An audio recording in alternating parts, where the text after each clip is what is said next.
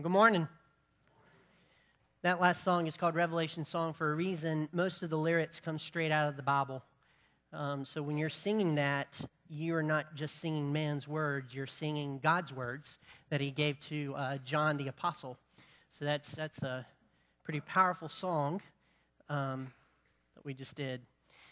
Has anybody ever had like a week where just nothing kind of went right? Ever have that week? And you're trying to make things go right? There's even a song about that, right? It's a little pop song. No, that's not a good pop song. Never mind. Forget that. That wasn't in the notes. Anyway, this has been kind of one of those weeks when you're preparing for something and you just can't get traction. You know what I mean? On what you're about to do. All right, so what's happening is for instance, I'm pressing play up here, and so I'm pressing play. So if you get rid of that, I can see my slide. Yeah, it's on the right hand, the output. Just click the output. Yeah. It's a little output on the side. Okay, great. Then let's do this. Let's go without. Okay, so I'm going to press play on mine so you don't mess with yours. Okay? So I'm going to go over here and here, and lo and behold, these slides aren't even on here. So I'm going to press here, and that goes to the wrong screen. And I'm going to press this. I know this is entertaining to all you guys, but you do not look. So what I'm getting at is this sermon has been the biggest headache I've ever had in my entire life. I have put so much time into this sermon, and you get to this point, and you're wondering if it's even going to look like you've spent any time in it, right?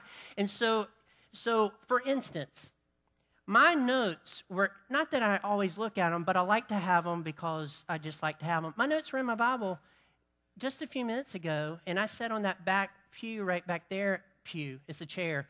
And my notes are gone. I've got a nice bookmark that I took pictures with a couple of friends at a wedding, right? I've got that in here, but I don't have my notes. In fact, I don't even know how this is going to go now. I know where we're going with the whole deal, but I'm not really sure what's going to happen. And during the week, you're sitting there and it's just not going well. And so voices, I don't know if you hear voices. I might need medication. But every now and then, you hear voices. See, this is backwards. The screen is now, just get rid of that. Just get rid of it. Get rid of that. I don't need to see my slides. Yeah, so I'm going to press play again. So just leave it on. So you have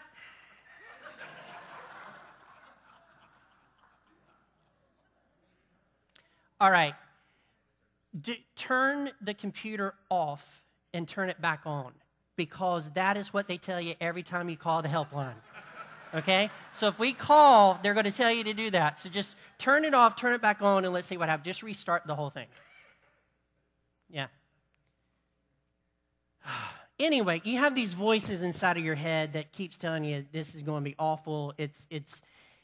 Maybe you should be sick this Sunday. Maybe, you don't know what you're doing. You can't think through this stuff. I mean, you have all these voices going on. And it's kind of depressing sort of voices that happen.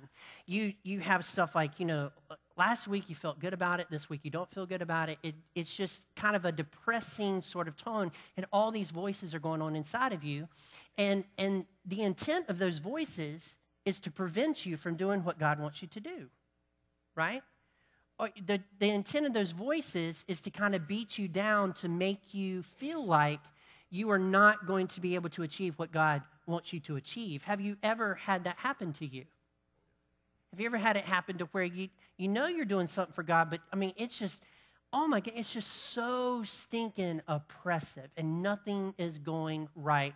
And then when you arrive at the moment, stuff in here isn't even going right. It is just absolutely incredible. In fact, just now, my thing just totally cut off. So here we go, all right?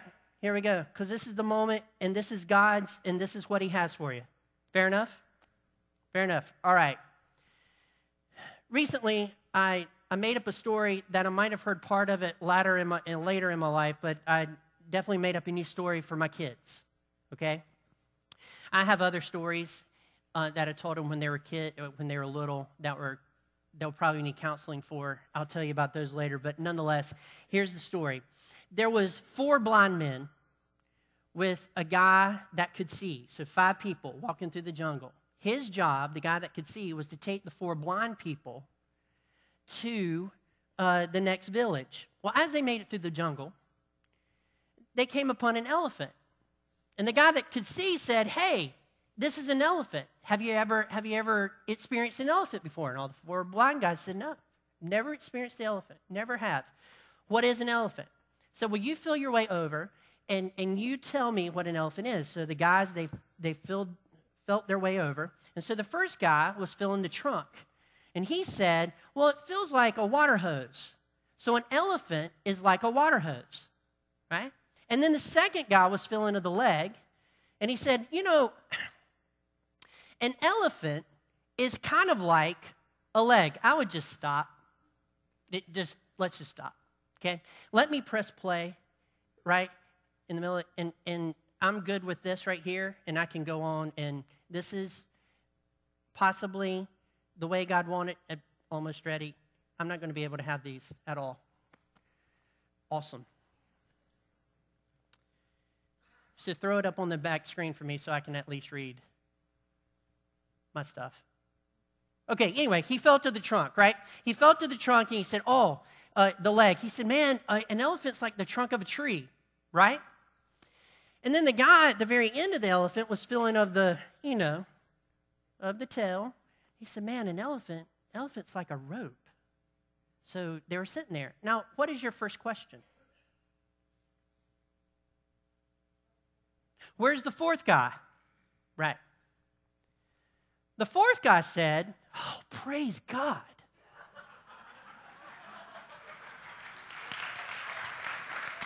Oh, I like it. That's where we're staying. I like it. I like it, okay? Awesome. Anyway, the 4th guy, he said, well, an elephant is soft and smells real bad.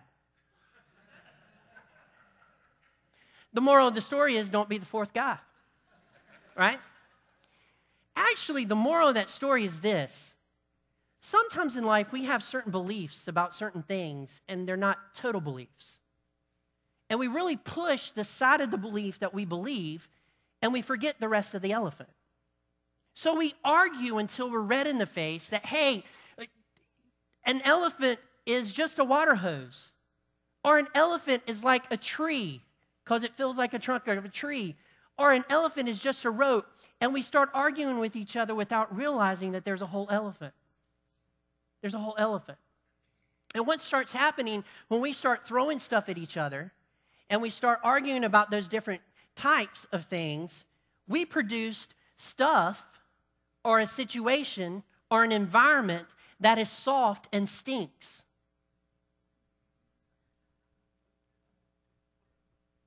You will never forget that story now, right? You're welcome. What is worse than people doing that with theology or the Bible is when they start taking little pieces of truth and apply it to someone that's suffering when it doesn't apply. Because what happens is you start saying, well, this is this, and God must be doing this, and you're beating the poor person that's suffering down. And that is precisely what is happening in Job. It's precisely what is happening at this point. Job has 3 friends that are coming to see him. So turn in your Bibles to Job chapter 2. Job chapter 2.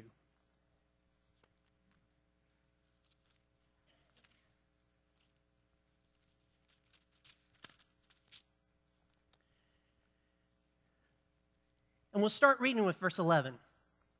Job chapter 2, verse 11.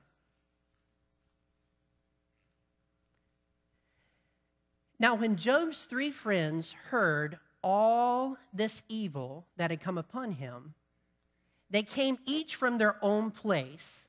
Eliphaz, the Temanite, Bildad, the Shuhite, and Zophar, the Naamite.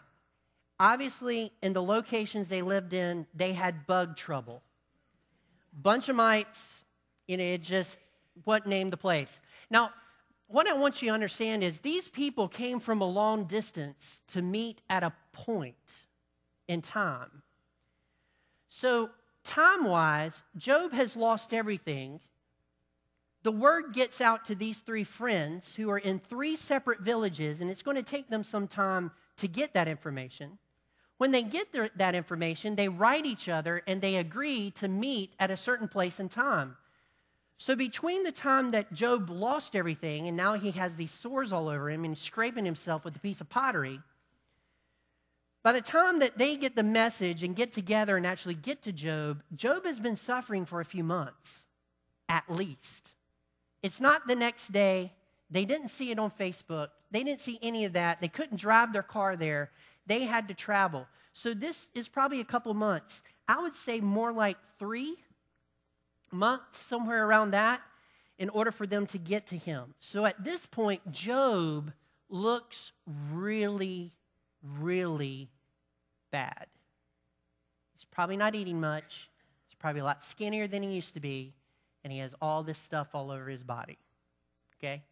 So verse 12, and when they saw him from a distance, they did not recognize him, and they raised their voices and wept. And they tore their robes and sprinkled dust on their heads toward heaven. And they sat with him on the ground 7 days and 7 nights, and no one spoke a word to him, for they saw that his suffering was very great.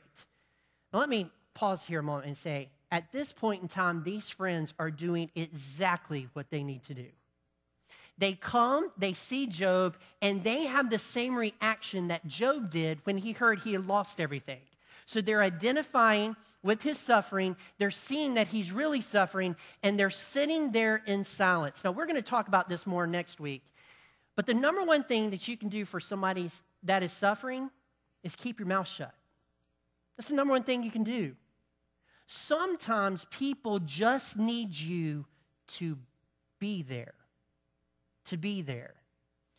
This is a lesson that I learned later in ministry. I always struggled going to the hospital. It's still not my favorite thing to do, and don't judge me for that because it's not your favorite place to be. Fair enough? Fair enough. But when you go in a room, you're just not really sure what to say. You're not really sure how to interact. You're really not sure what to do. Some of the stuff that you see when you go on hospital visitation, you've never experienced before. You don't know how the person is feeling. But a little late in life, someone pulled me inside and said, Philip, look, you need to just be there. Don't worry about what to say. Be there and pray and go on. It means something when you and I are present with someone that is suffering. Don't underestimate silence. So, the people, these 3 friends of his, they say, hey, he's suffering, we're going to sit here. But after 7 days, and over the course of the 7 days, they went from caring about Job to trying to solve his problem. And in trying to solve his problem, they approached his problem from a theological perspective. And they begin to tell him stuff that is true, but not true. Here's the first thing. You are suffering because you have committed a sin. You are suffering because you have committed a sin. Listen, it is no secret that God disciplines his children when they go astray. It's no secret to that.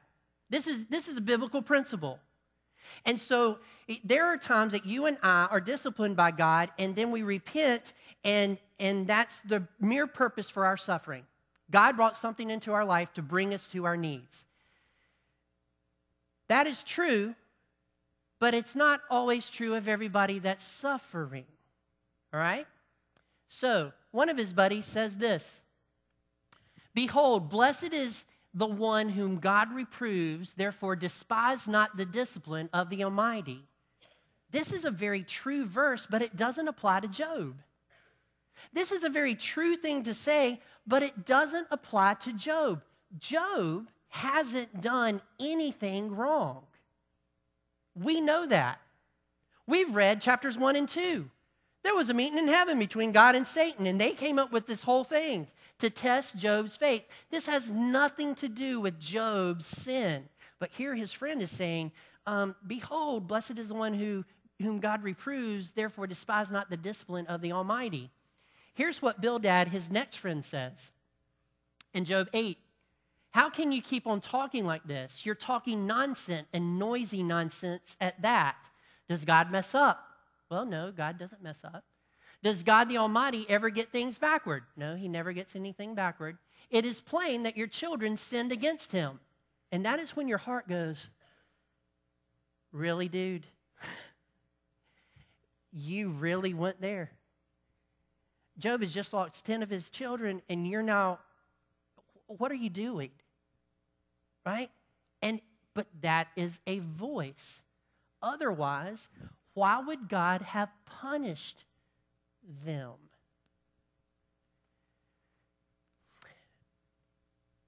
It might be true, next screen, that you are suffering because you have committed a sin.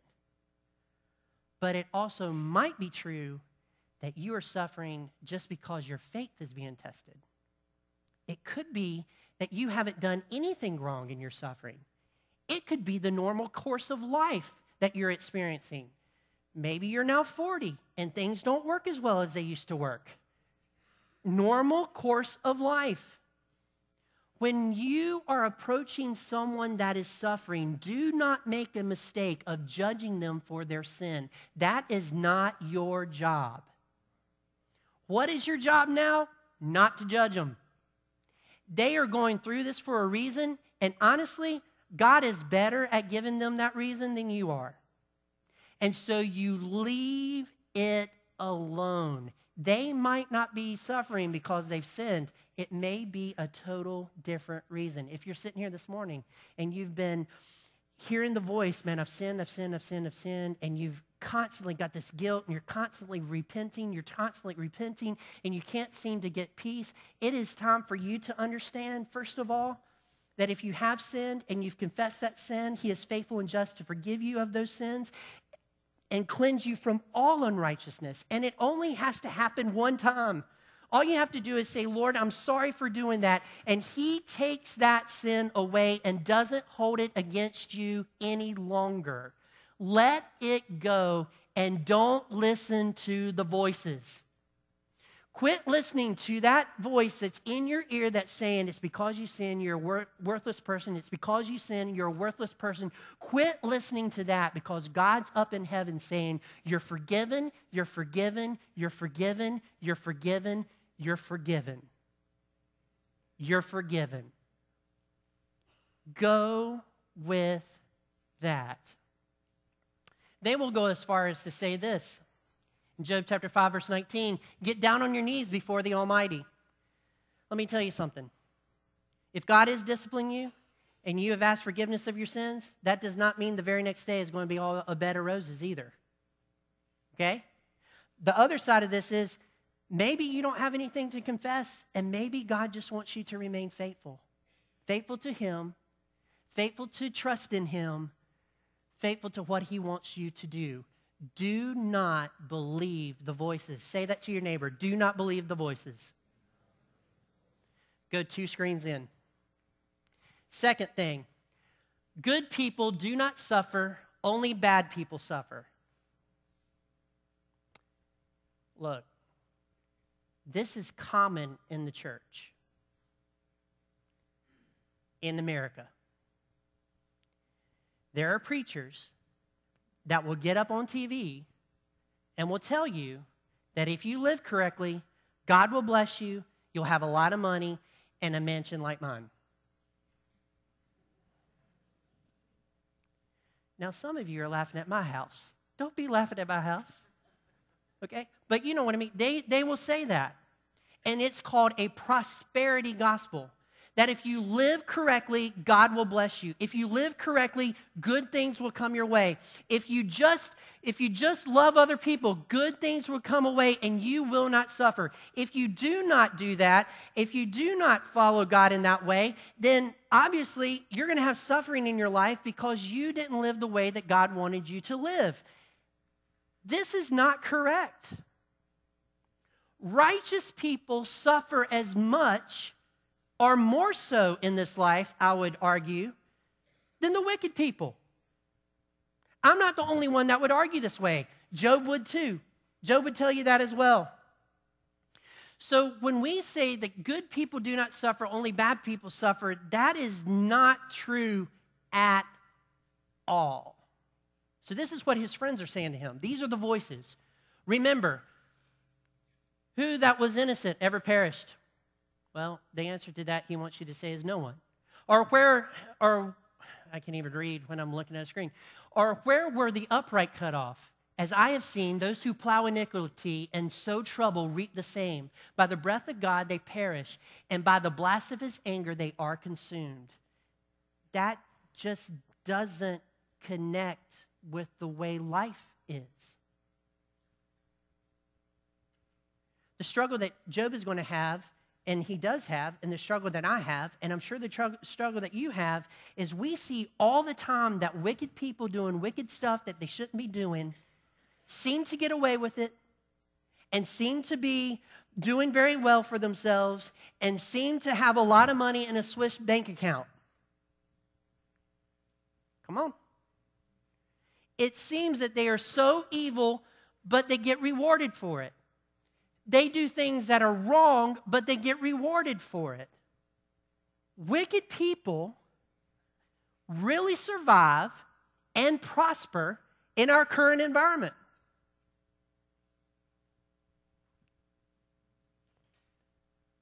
We don't want it to be that way, but that is the way it really is. So this is totally wrong. It seems that innocent people perish in this life more than the wicked. Next, think, has a truly innocent person ever ended up in the scrap heap? Do genuinely upright people ever lose out in the end? It's my observation that those who plow evil and sow trouble reap evil and trouble. One breath from God and they fall apart. One blast of his anger and there is nothing left on them. He is saying that as soon as you sin, God gets you. As soon as you sin, God gets you. I'm here to tell you that as soon as you sin, God doesn't get you. He just makes a record of it. But if you're a Christian, that record is covered under the blood of the Lamb. Good people suffer. Bad people seem to get away with evil. Go 2 slides. So, it's just not true. So the voice with Job is, look, you're wicked, you're suffering.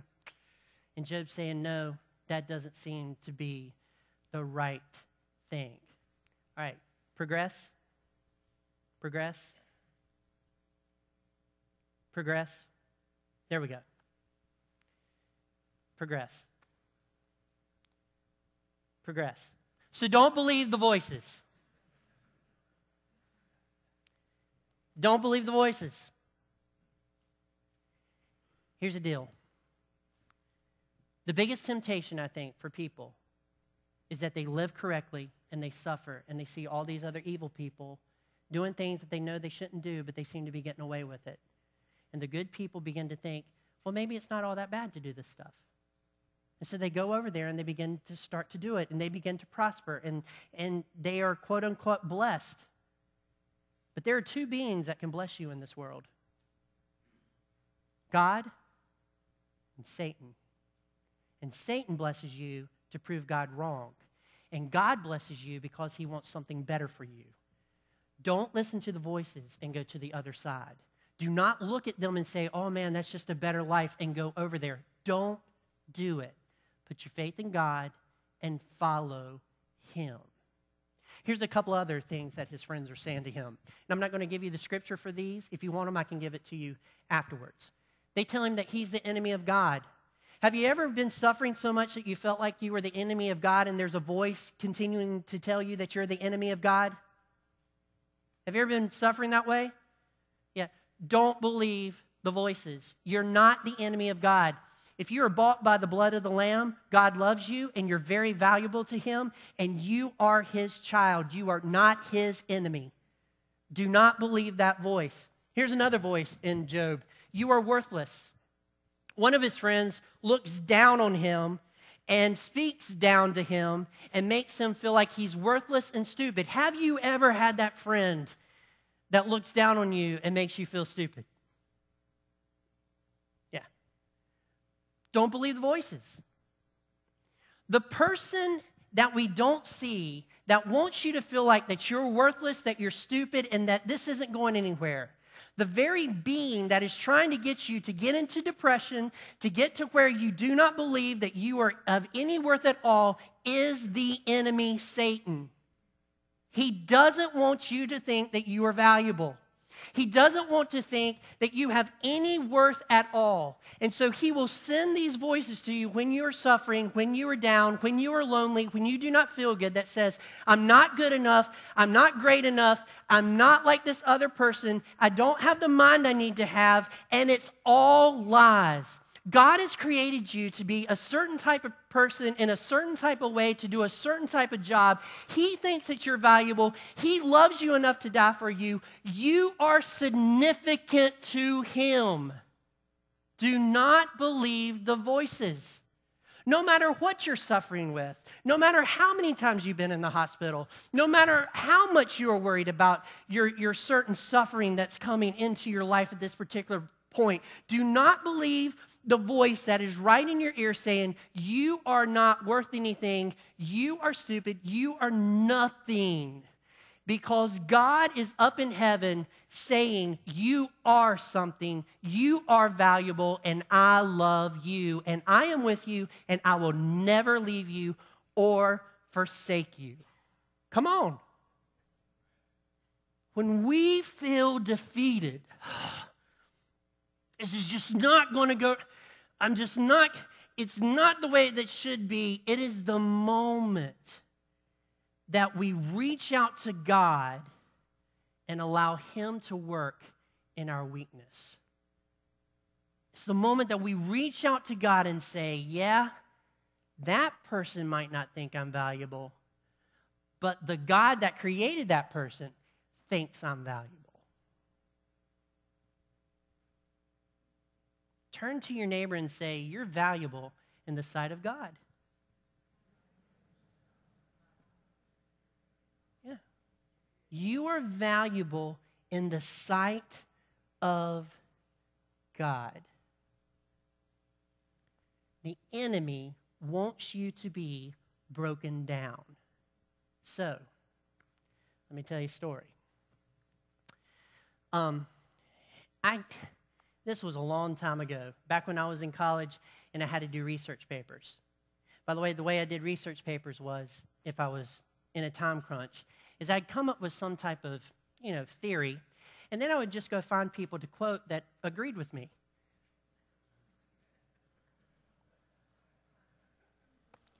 It's amazing. Whatever you think of, there's somebody that's already said it. It's crazy.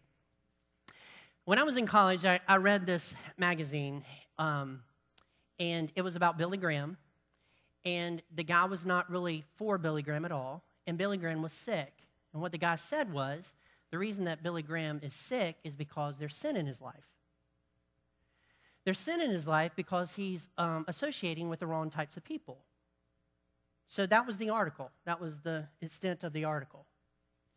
I don't know why, but this has stuck with me. I know why. It stuck with me. I don't know why. These two magazines, this edition was in May, and this one was the very next month, June. So I opened up June's issue, and I was reading the editor's, thing. And come to find out, the editor had recently fallen down some stairs, and he broke his leg, and now he was hobbling around. So this is what he said about that. He said, you know what? It was just an attack of Satan. He's trying to keep me from doing God's work. Now, I want you to think about that a minute. Billy Graham's associating with the wrong types of people, sinners. So he's sick, but I fell down a flight of stairs, but it's not because of sin, it's because Satan is trying to, come on, that's funny. I don't care who you are, that's funny. We need to be very careful judging other people's sins and making ourselves innocent. The sins we need to judge are our personal ones, not someone else's. If you're suffering in this room, it's your job to figure out why you're suffering, not your friends. Every time I have the stomach bug, I'm the most righteous man you've ever met. You're already on your knees, and I'm praying every single sin that I could possibly think of to confess it, to kind of get through that particular thing, right? But I don't want my wife coming in telling me, hey, you're doing this because you sinned. I don't want that to happen. I want her to bring me some Sprite. That's what I want. I want some Sprite just to wash that stuff out, right? So be careful judging someone else's. Be sure you're only doing yours. Now, how do we know which voices to listen to and which voices not to listen to? Because I think this is very important. Especially if we're going through a time and we've had all these voices going on, which voices do we listen to? Go 2 slides. First, is the voice you're listening to, does it match your life or reality? In other words, the friend that is telling you something, does it really match your life? Does it really match the way things are in the world? Does what they're saying make sense to what you're going through? If it doesn't, it's not the right voice. It's not the right voice. Does it match your life? In other words, if someone's convicting you of something that you didn't do and they're telling you that's the reason that you're suffering, you immediately say, well, no, that's not right. I don't want to listen to that voice. I'm not going to listen to that one. But if it matches, that's one you listen to. Here's another one. Are they looking down on you while they are saying it? All of us know when that happens. There are those people that are on the same level that sit with us during suffering. And then there's those that are better than we will ever be, and they think that we deserve that suffering. Don't listen to the ones that are looking down on you. Do you know Jesus up in heaven doesn't look down on you? Do you know how I know that? Because he became a man and walked among us. He became a man and touched us. He became a man and lived with us. And currently, if you've received him as your Savior, he thinks you're worth enough to live inside of you. He never looks down on you. Don't believe those voices if they're looking down on you. Next, are the voices degrading you as a person? Are they leading you into depression? If the voices are degrading you as a person and they're leading you into depression, don't listen to those voices. Quit going around those people until you're through the suffering. Find some positive people to be with, some people that are going to pray with you during it. Pray that you have strength and God will be with you and they're positive towards you and they're not sitting there judging you and degrading you. Do you know what Satan's job and his demon's job is? It's to degrade the human race. In Job, if you read through it, you'll find that his friends call the human race maggots and worms. Do you know that God never refers to the human race as a maggot or worm, ever? It's always positive. Why is that? Because you and I are created after his image. And to call us a maggot and worm would be to say that he's a maggot and a worm. And God, last time I checked, wasn't a maggot or a worm, and he probably doesn't even eat beef. Are the voices degrading you as a person? Are they leading you into depression? If they are, get those voices out of your life. Next, pray. Ask God's questions. Read the Bible. Lean on people who care. Pray. When you're suffering, first thing you do is hit your knees. And you pray. Throughout Job, we see that you can be honest with God. You can tell him how you're feeling. You can tell him how it's affecting you. You can be brutally honest with him. When you're talking to him, you should never accuse him of anything, but you should tell him exactly how you're feeling. You don't put wrong in his arena and tell him he's doing wrong. No, you just tell him how you're feeling, and you can be very raw with God. He's big enough to take it. He can take anything you say better than your friends can. He can take anything you say better than your wife can or your husband can. You can tell him anything. And when you cry out to God, there is something amazing about that.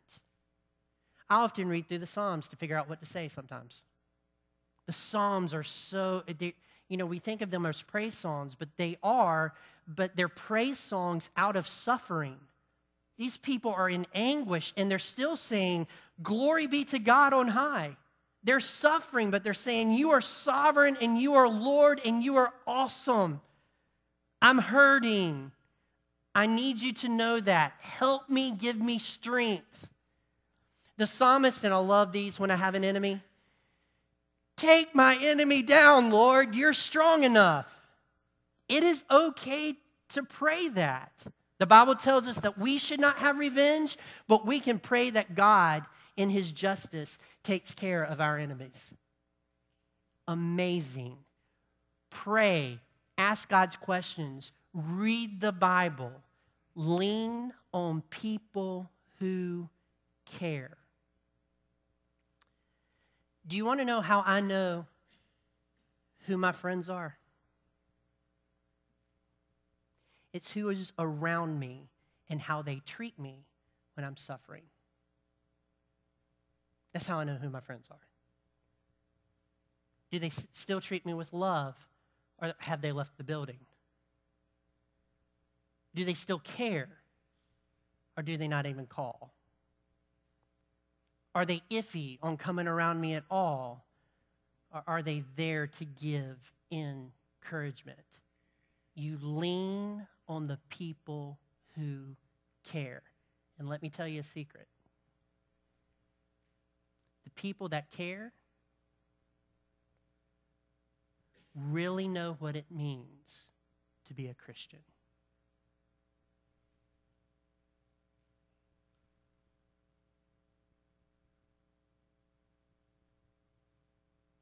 Yes, that means the people that don't do not. They really know what it means to be a Christian.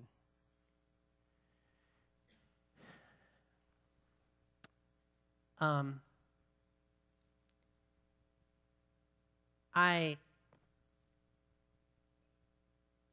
have gone through a lot of stuff in my life.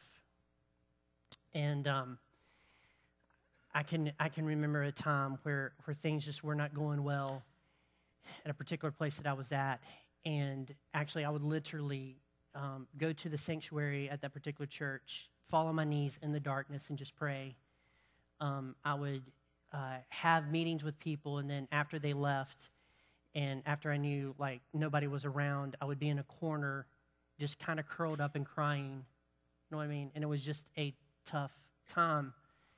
The people in that arena that I thought I had a close relationship with never contacted me. Never contacted me. Well, some of them. Another set of people would stop by my house, ask me how I was doing, send me a text, ask me how I was doing. By the way, it's not here. Okay? It's not here. But they would check on me to see how I'm doing. Between the two sets of friends, these are the ones that mean more to me now than these.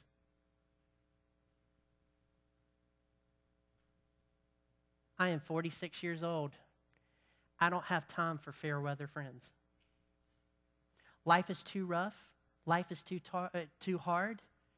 And what I need around me is good Christian people that will sit with me when I'm suffering and rejoice with me when things are going well and help me through that particular time.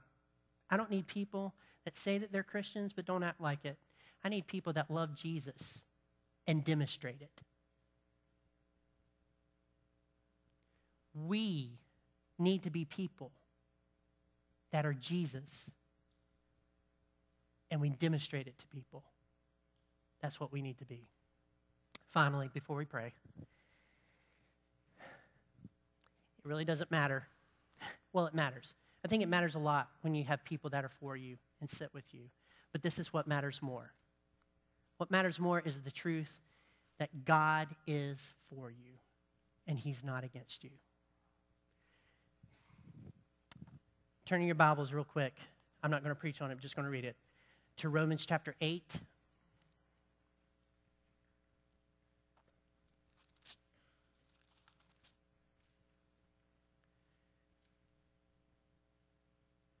Verse 37.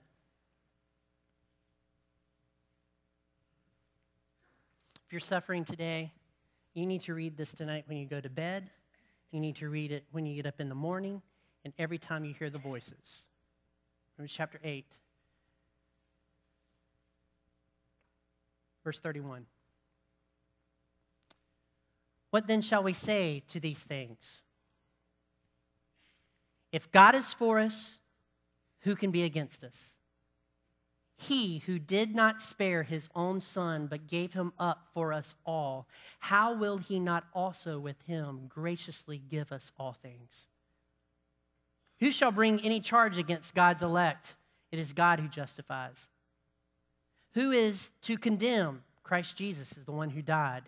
More than that, who was raised, who is at the right hand of God, who indeed is interceding for us. Who shall separate us from the love of Christ? Shall tribulation, or distress, or persecution, or famines, or nakedness, or danger, or the sword? As it is written, for your sake we are being killed all day long. We are regarded as sheep to be slaughtered. No.